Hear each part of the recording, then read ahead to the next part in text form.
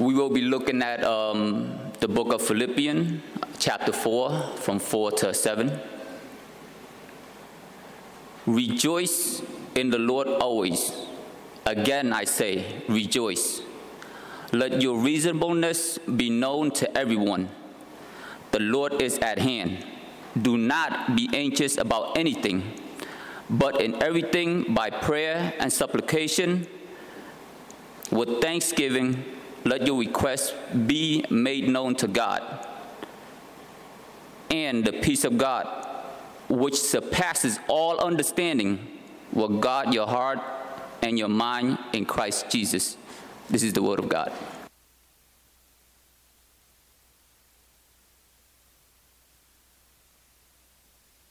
Good afternoon, New Hope. Good to be with you all. For those of you who are new, I'm Che An. I'm one of the elders here. And thanks, Mo, for reading the scriptures. But before we dive into the scripture, let's just ask the Lord again for help. Father, we thank you for your word. Your word is living and powerful. So, Lord, we pray that your word will have its powerful effect on our hearts and minds. And the Holy Spirit come and convict our hearts, so that our hearts and minds will be centered upon you and hear you and be obedient to what your word is teaching us, Lord. Help me to go to the background and let your words come to the foreground today. In Jesus' name we pray. Amen. We've been studying the book of Philippians for the last several months. In fact, today is the 13th sermon on this book. And I hope that, as I have been, you've been enjoying how God is teaching us through this letter to the Philippians by Paul, how relevant the topics are for us today. So before we go to today's passage that Mo read for us, let's briefly review what we have covered so far. Remember, Paul is writing this letter from a Roman prison, not knowing when he would be executed. And Paul reminds the Philippian friends the joy that he has because they are carrying on the message of the gospel. So he's so happy they are partners with him in the gospel. He reminds them they are citizens of heaven and that they need to continue to follow the humble example of Jesus Christ and in his humility. But Paul is also concerned about their persecution and the suffering that they are facing, as well as will continue to face, as well as false teaching by some false teachers. And last week, Pastor Rob preached on the first part of chapter 4, where Paul entreats two Christian godly women to reconcile. So now we come to the last part of the letter in chapter 4. As Paul comes to the closing section of his letter, he gives a set of exhortations that he believes are really important to the Philippian friends on how they should live as followers of Jesus. So let me reread this short section again. Rejoice in the Lord always. Again, I will say, rejoice. Let your reasonableness be known to everyone. The Lord is at hand. Do not be anxious about anything, but everything by prayer and supplication. With thanksgiving, let your requests be made known to God. And the peace of God, which surpasses all understanding, will guard your hearts and your minds in Christ Jesus. Paul gives 4 exhortations. Rejoice in the Lord always. Let your reasonableness be known to everyone. Do not be anxious about anything. And let your requests be made known to God. And they seem like 4 unrelated imperatives. But as we'll see, these are all very closely related to one another and really important in how we are to live as followers of Jesus. Before we get into each of these verses or each of these exhortations, what stands out for you in what we just read? If you're like me, I'm guessing that the sentence that stands out is, do not be anxious about anything. I mean, really, Paul, don't be anxious about anything? Even before the pandemic, anxiety disorders are the most common mental illness, affecting about 40 million adult Americans every year. That's about 18% of the population. And things got worse during the pandemic. Last year's Gallup poll showed that now 60% of the adult population were plagued by daily stress and worry. And it's not just a pandemic. There are many things and many reasons in life that cause us to be anxious. Will I get into college that I want? Do I really have friends that care for me? Will I lose my job? Will I ever marry? Will my children follow Jesus or walk away from Christ? Will I have enough money for retirement? These are all important concerns, and sincere concerns that I've heard from many of the folks at our church. But the Greek word for anxious in verse 6 is merimnao, which means to be anxious, but also means to care for. That is, to have genuine concerns. In fact, Paul used the same word in Philippians 2:20 when he talks about Timothy being genuinely concerned for your welfare. Or in 1 Corinthians chapter 11, Paul tells the Corinthian church to have the same merimnao, that is, care for one another. So we ought to show concern for one another. Showing concern or care for one another is good. And I'm thankful at New Hope. Many of you show concern for one another, especially if someone is sick or someone is having a baby or just someone is in need. And that's just really encouraging. So Paul is not saying that whatever concerns the Philippians are trivial or that the concerns are bad. But Paul is warning against concerns or anxiety rising to the level such that it consumes the person or debilitates the person. Have you ever told someone who's worried and anxious, just don't worry, just be happy? That doesn't seem to work. It may even make the person more anxious that he is anxious. So you see, we don't have the ability in ourselves to just not worry. But instead, Paul offers something much better. What is the opposite of being anxious? It's having peace. Peace regardless of circumstances. And Paul offers to his friends the peace of God that will guard their hearts and minds. So this afternoon, let's look at what this peace of God is and how we get this peace. So we'll start from looking at verse 7, the peace of God, which is a promise that God gives us. Let me read verse 7. And the peace of God, which surpasses all understanding, will guard your hearts and your minds in Christ Jesus. One commentator described this peace as follows: it is confidence and trust in God's wise control of your life. Confidence and trust in God's wise control of your life. The key concept is being confident that God is in control, that I'm not in control. And such peace does not come naturally for us. That's why it's the peace that comes from God. It's supernatural. But before we can enjoy this peace of God, first we need peace with God. The Bible tells us that because of our sin, God was not our friend. We were God's enemies. And we were all destined to face God's wrath, the punishment for our sins, which is eternal punishment of hell. That's really uncomfortable for us to say, but sadly it is true. We were God's enemies. And it's only because of God's grace that He chose to send His own Son to take the punishment that we deserve. And this is the gospel. God sending His own Son to take our place.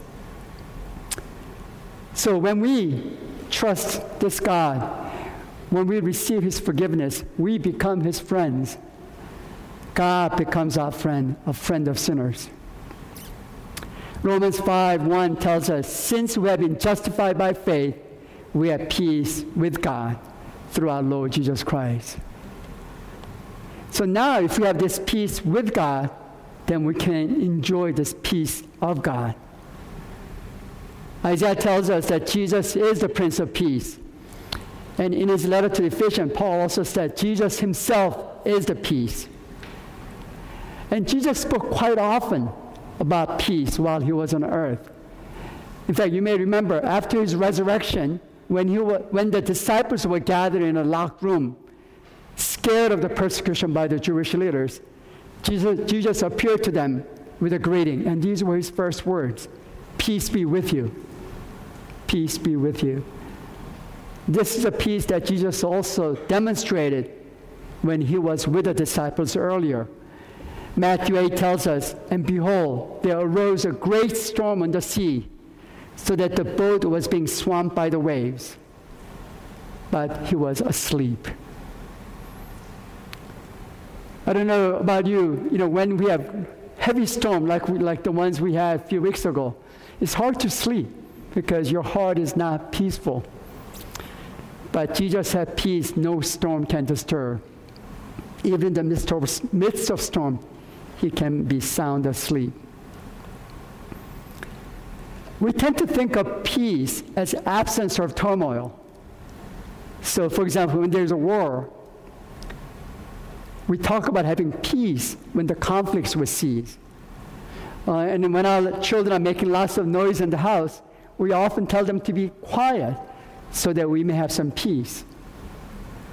But the peace that Paul speaks is not absence of conflict. In fact, there were plenty of conflicts and turmoil among the Philippian church. There was a discord that existed in the church among two godly women.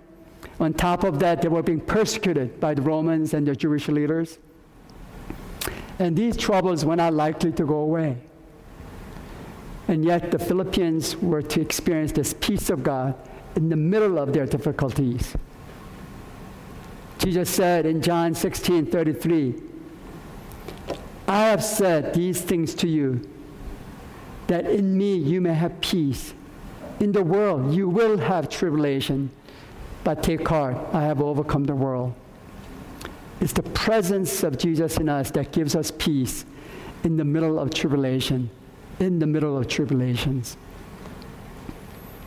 We're all saddened by what happened in Afghanistan since a few weeks ago, and we need to continue to pray for the country, for the small number of Christians in Afghanistan. Josh Manley, a pastor in UAE, has been in contact with a number of Christians in hiding in Afghanistan. And he writes in a recent article, "A few days ago, it became clear they wouldn't be able to fly out of the country. One brother told me, 'I love Jesus and I trust him. Even if it comes to the end, I will praise his name.'" In the same article, Pastor Josh affirms that every Afghan Christian I've talked to wants to live. And every Afghan Christian I've talked to is prepared to die. These Afghan Christians, these Afghan brothers and sisters are demonstrating peace in the midst of dangerous and chaotic situation. And such peace passes all human understanding. The world does not understand this. In fact, Jesus said in John 14:27, "Peace I leave with you, my peace I give to you. Not as the world gives do I give to you. Let not your heart be troubled, neither let them be afraid. Not as the world gives." Indeed, the world wants and looks for various ways to find such peace.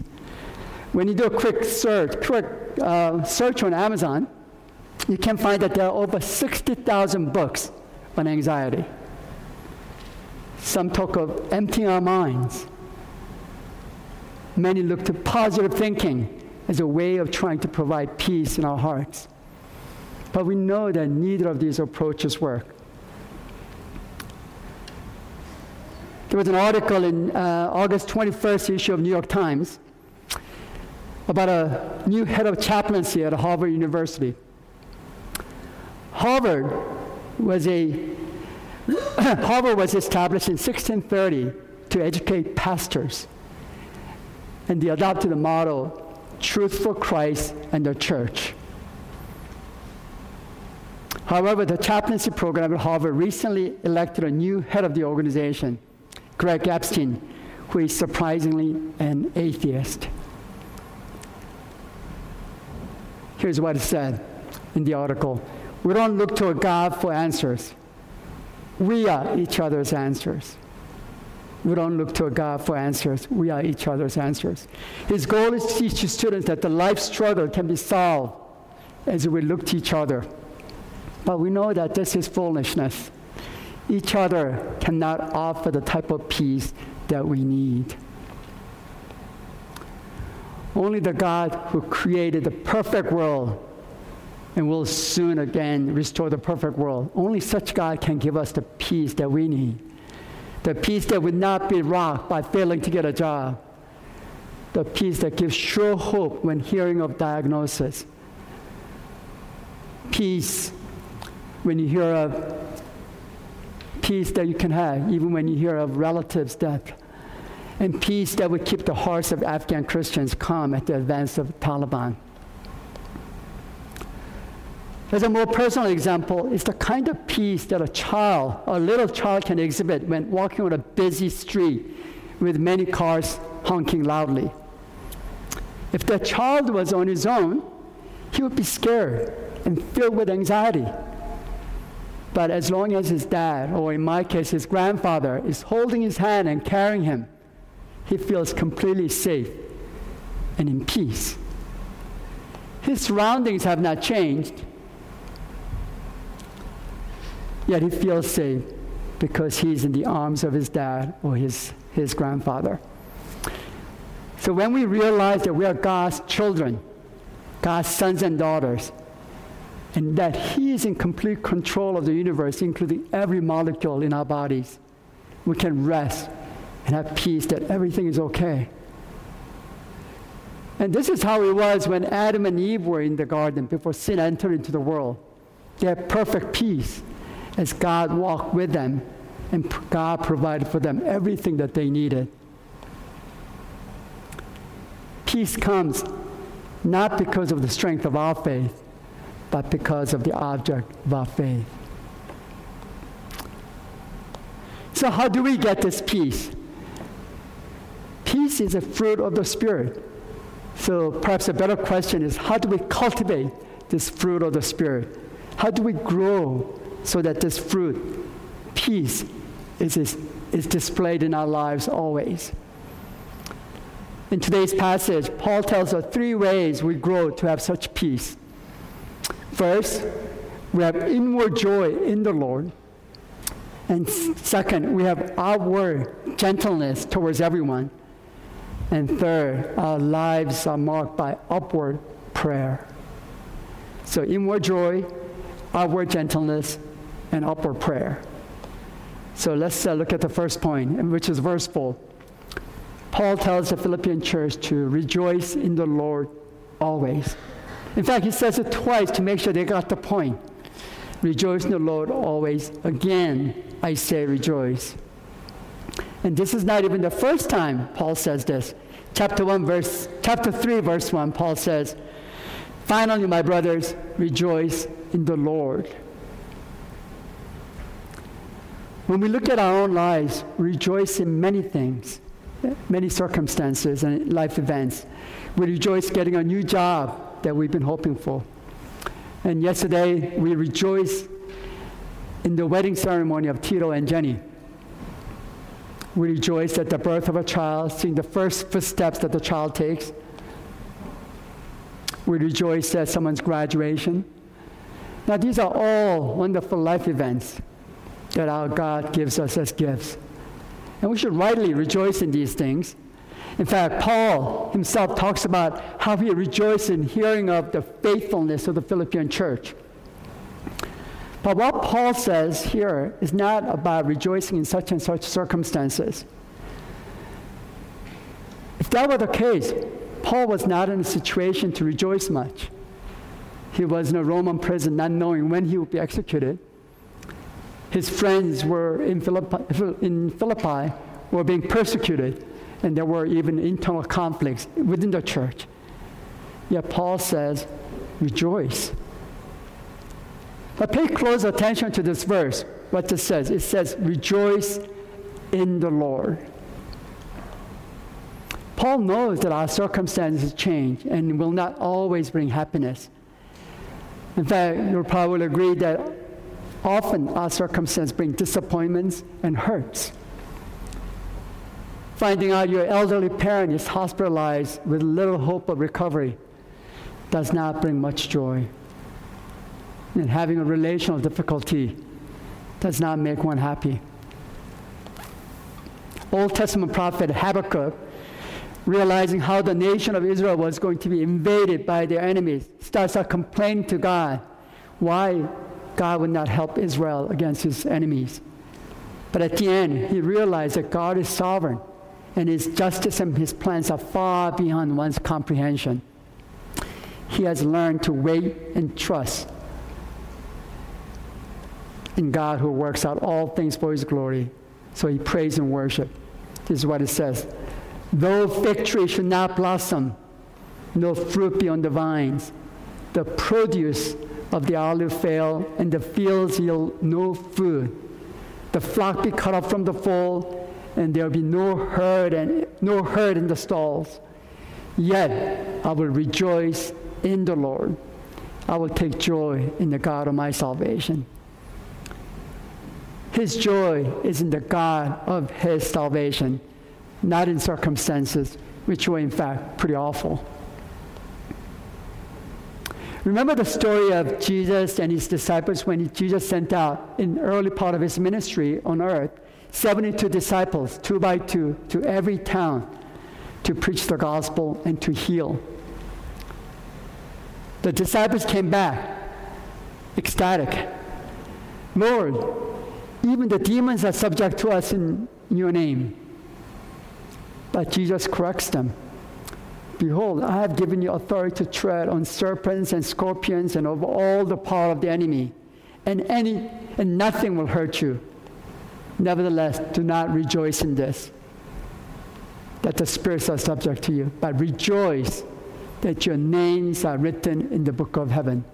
Rejoice that your names are written in the book of heaven.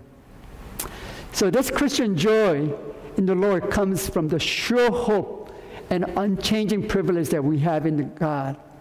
In fact, Paul puts this verse 4, rejoice in the Lord always, right after mentioning that the names of his friends in Philippi are in the books of life.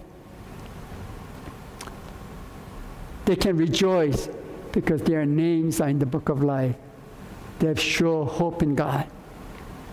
Tim Keller points out, opposite of joy is not sadness. Opposite of joy is hopelessness. It's having nothing to rest in.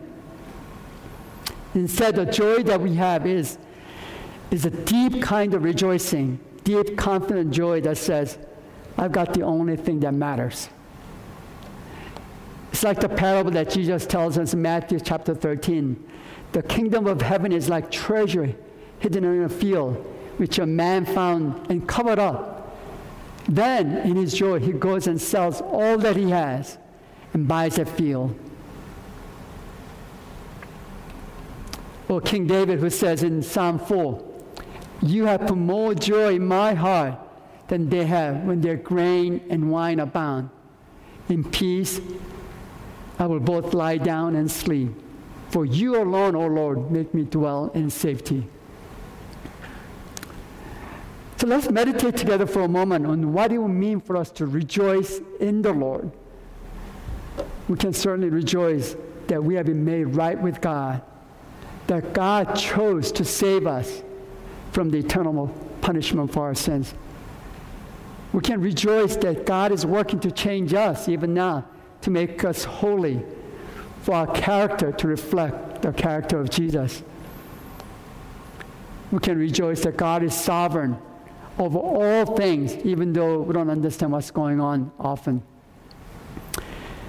We can rejoice that we'll spend eternity with God in glory. And especially as I get older, we can rejoice that we'll have new bodies, that the new heaven and new earth will have no more disease, no more pandemic, no more death. There is much for us to rejoice in the Lord. And because we rejoice in the unchanging, all-powerful, all-loving God, we can rejoice always. Rejoice in the Lord always. Again, I would say rejoice. It's our knowledge of Him and our hope in Him that causes us to rejoice. And when our joy is firmly planted in Christ, then we can display that joy outward in how we relate to one another. So let's go to the next verse, verse 5, second point. Let your reasonableness be known to everyone. The word translated reasonableness can also be translated as gentleness, or being considerate, or gentle forbearance with one another. Probably the best definition that I've read is that it really means graciousness. Being gracious to everyone, that is being kind even to those who don't deserve it. So Paul is saying, as your joy is firmly planted in the Lord, you should be gracious towards others, to everyone. The only way other people will be able to see your internal joy in God is how we are gracious to the others. So others see our internal joy in the Lord by our graciousness towards them. We may have people in our lives that we just don't feel comfortable with. Often they just rub us in the wrong way. This command is telling us, be gracious towards one another. If you have conflicts with certain people, be gracious towards them. It's really showing love to your neighbor. You'll note that verse 4 and 5 are really restatement of what Jesus told us as greatest commandments. That one, we are to love one another, we are to love God with all of our heart and soul and mind. That is, rejoice in the Lord. And love your neighbor as yourself. That is, be gentle, gracious towards one another. But this is a difficult command. Our nature is to fight back or withdraw when being mistreated. Be impatient and harsh when things don't seem to be agreeable to us. Some of the most difficult situations may be when we feel injustice has been done to us, whether it is by our society or by employer, or even by friends and family members. Even in those cases, the command is telling us, be gracious towards one another. And in fact, if we can obey this command well, there will be very little relational conflicts. But this is hard. Just like the joy that we discussed a few minutes ago, this requires supernatural help. That's why Paul says in the next sentence, the Lord is at hand. And there's a double meaning on this expression, the Lord is at hand. It could mean that the time is near, that is, the Lord's return is near. So keep on growing in godly character to be ready to meet the Savior. But it could also mean that the distance or space is near, that the Lord is present with us now. And both meanings can truly apply in this context. Although for me, the fact that the Lord is present with me gives me more practical help. The Lord is present with us through the Holy Spirit. See, it's the Holy Spirit that convicts me and helps me to be gentle, even though by nature my tendency is to react and fight and try to win the argument. And this is why gentleness is mentioned along with joy and peace in the fruit of the Holy Spirit. It's the work of the Holy Spirit as we make effort to obey His command. And we've been recommending this book, Gentle and Lowly, which I would invite you to pick up if you haven't, by author Dane Ortlund. The title of the book is based on the verse Matthew 11. Take my yoke upon you, learn from me, for I'm gentle and lowly in heart, and you will find rest for your souls. for I'm gentle and lowly in heart. The author is reminding us that the God revealed in the scripture is gentle and lowly in his very heart. Graciousness is exactly what God's heart is like. He was gracious towards us when we were his enemies.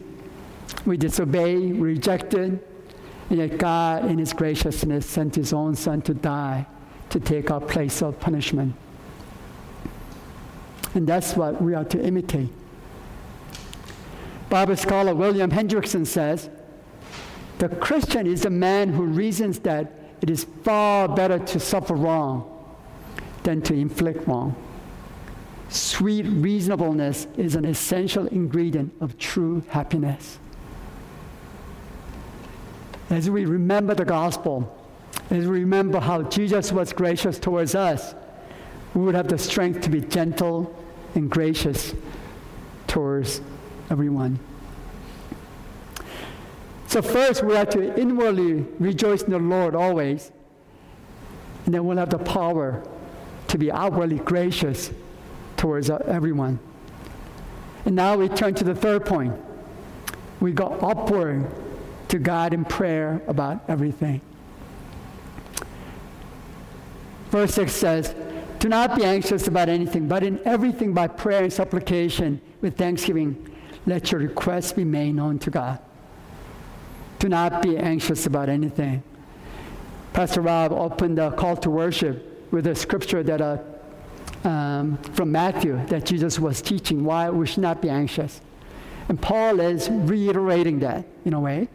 Do not be anxious about anything. But what do you do when things worry you? What things worry you when you wake up in the morning? Is it your schoolwork, your job, your health, relationships, loneliness, finance, children?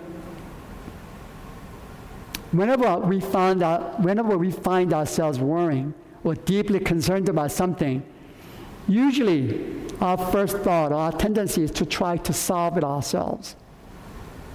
But the Bible is teaching us that we are first to go to God and pray. And when you think about it, most of the things that we worry about are outside of our control. And we have good reasons to be concerned about many things, but we have far better reason to take them to someone who loves us and who is infinitely more capable than we are.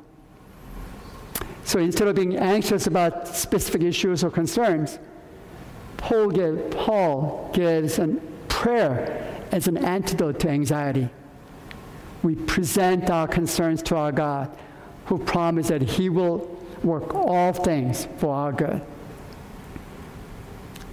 You might ask, well, how does prayer really work as a solution to our anxiety? Here's a simple analogy that might be helpful. It was helpful for me. Recently, I was doing a small renovation, I think some of you know, of one of our bathrooms in the house. And this time, instead of hiring a plumber, I wanted to install the new toilet and new sink myself. Problem is, I've never done this before. So naturally, I was worried. I even dreamt that every time we flush, the toilet would leak. So I asked someone who's much more capable than I am. I asked Brian Hosa for help, who is much more capable than I am. So when he agreed to come and help, my heart became calm, as I knew that we would be able to do this right. So that's how it would be for us when we go to God in prayer with our worries. Instead of being burdened with worries, we take them to God of this creation, who loves us, who is infinitely more capable than we are. Paul is so confident of the power of prayer that he says in chapter 4, verse 19, Philippians 4:19, and my God will supply every need of yours according to his riches in glory in Christ Jesus. My God will supply every need of yours according to his riches in glory in Christ Jesus. Prayer orients our lives towards God and fills our hearts and minds with God. On the contrary, anxiety is rooted in self and fills our hearts and minds with our worries oriented around our inner self. Theologian Alexander McLaren comments, "The heart is never empty. If not full of God, it will be full of the world and of worldly care." The heart is never empty. If not full of God, it will be full of the world and of worldly care. Problem for us is that we tend to listen to our own voices and the voices of the world. Our heart gets full with our inner self. Often our sinful inner self is telling us and what the world tells us. And that leaves no space for God. And that creates anxiousness, as we most often do not have the power to control what happens around us. The psalmist described this situation well in Psalm 42. "Why are you cast down, O my soul? Why are you in turmoil within me?" Then he realized that he can turn to God. And he preaches to himself in the next part of the verse. "Hope in God, for I shall again praise him, my salvation and my God." So when we pray, we fill our minds with God, who he is and what he can do. George Mueller was an evangelist in the 1800s in England, and he also cared for thousands, actually hundreds of thousands of orphans through his orphanage ministry. He was an amazing man and a pastor. He was also a man of prayer. He knew that on his own he could not care for all of the orphans. He needed God's help. Here's what he said: "I live in the spirit of prayer. I pray as I walk about, when I lie down, when I rise up, and the answers are always coming." His journals recorded miracle after miracle of God's provision and answered prayers. We present our requests to the God who can provide all things, anything, in everything by prayer and supplication, Paul says. No requests are too small for our God. We tend to pray about big things, school, health, jobs, but the command is to pray about everything.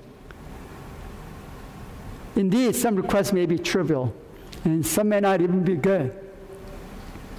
But our Father knows, and he will answer us accordingly. We can be specific and be fully transparent before the Lord. "God, I feel stuck and I don't know what to do, how to get out of the current situation.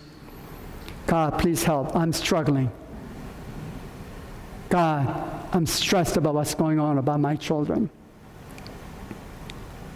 1 Peter 5:7 says, we cast all our anxieties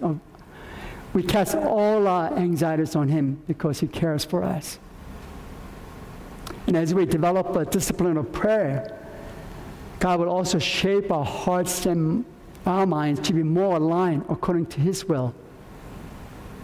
Prayer may not always change the circumstances, but prayer will always change us and make us better. Let's look at this verse 6 again, a little more carefully. Paul tells, "In everything by prayer and supplication with thanksgiving, let your requests be made known to God." The prayer and supplication should be made with thanksgiving. The order seems to be incorrect. We usually think of giving thanks to God after the prayers have been answered, after we have received wonderful blessings, often unexpected blessings. But notice that we are to be thankful even before any prayers have been answered. And brothers and sisters, that's the key. By praying with thanksgiving, we are submitting to the Lord who knows our needs better than we do. And we are trusting that he'll give us what we best need. And if he doesn't give us specifically what we ask, then we are thankful because he's going to give us something better. Thanksgiving reflects a humble attitude of the praying person. Daniel, in the book of Daniel, gives us a good example. Remember, King Darius decreed that any subject who prays to anyone except to the king would be thrown into the den of lions. But that did not change Daniel's prayer routine. He did what he always did every day. Daniel 6:10 tells us, he got down on his knees 3 times a day and prayed and gave thanks before his God as he had done previously. He prayed and gave thanks to God. He gave thanks before he knew God would shut the lion's mouth and keep him safe.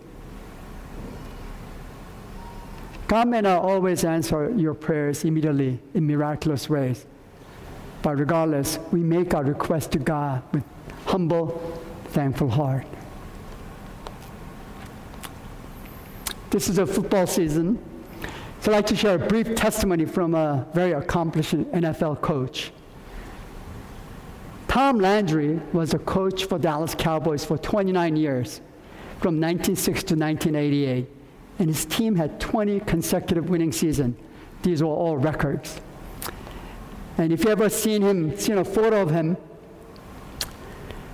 you often see him standing on the sideline with his arms folded like this, looking relaxed, while out on the field, game was raging on. In one of his testimonies, he shares why he was able to keep composure under pressure. Here's what he said. Most of the athletes who fail to become winners are those athletes whose fears and anxieties prevent them from reaching their potential.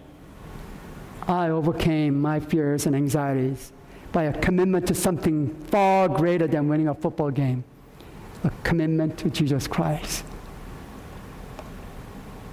Commitment to Jesus Christ. That's what gave Tom Landry peace. It's the peace of God that guarded Tom Landry's heart and mind.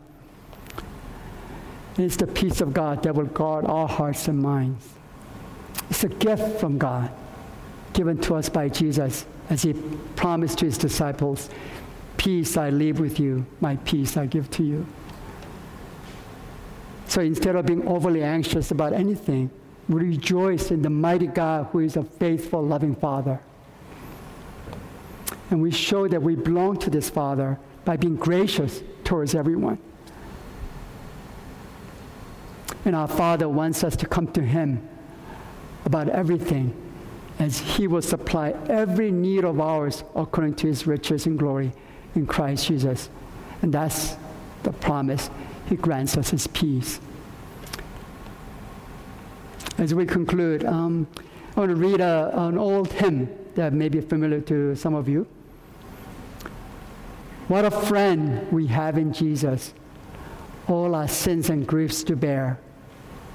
What a privilege to carry everything to God in prayer. Oh, what peace we often forfeit. Oh, what needless pain we bear, all because we do not carry everything to God in prayer. Let's pray, brothers and sisters. Father, we thank you for this promise that we can have peace of God that passes understanding, that guards our hearts and minds. Father, give us this peace. We pray for anyone here, especially who does not have this peace with God. We pray that your Holy Spirit will convict his or her heart so they might be reconciled with you. For anyone that's anxious, that's burdened with various worries, Lord, convict us, teach us to come to you in prayer, because you love us and you love to hear our prayers and answer our prayers. And Lord, we pray that you'll grant us this peace that comes from you. In Jesus' name we pray. Amen.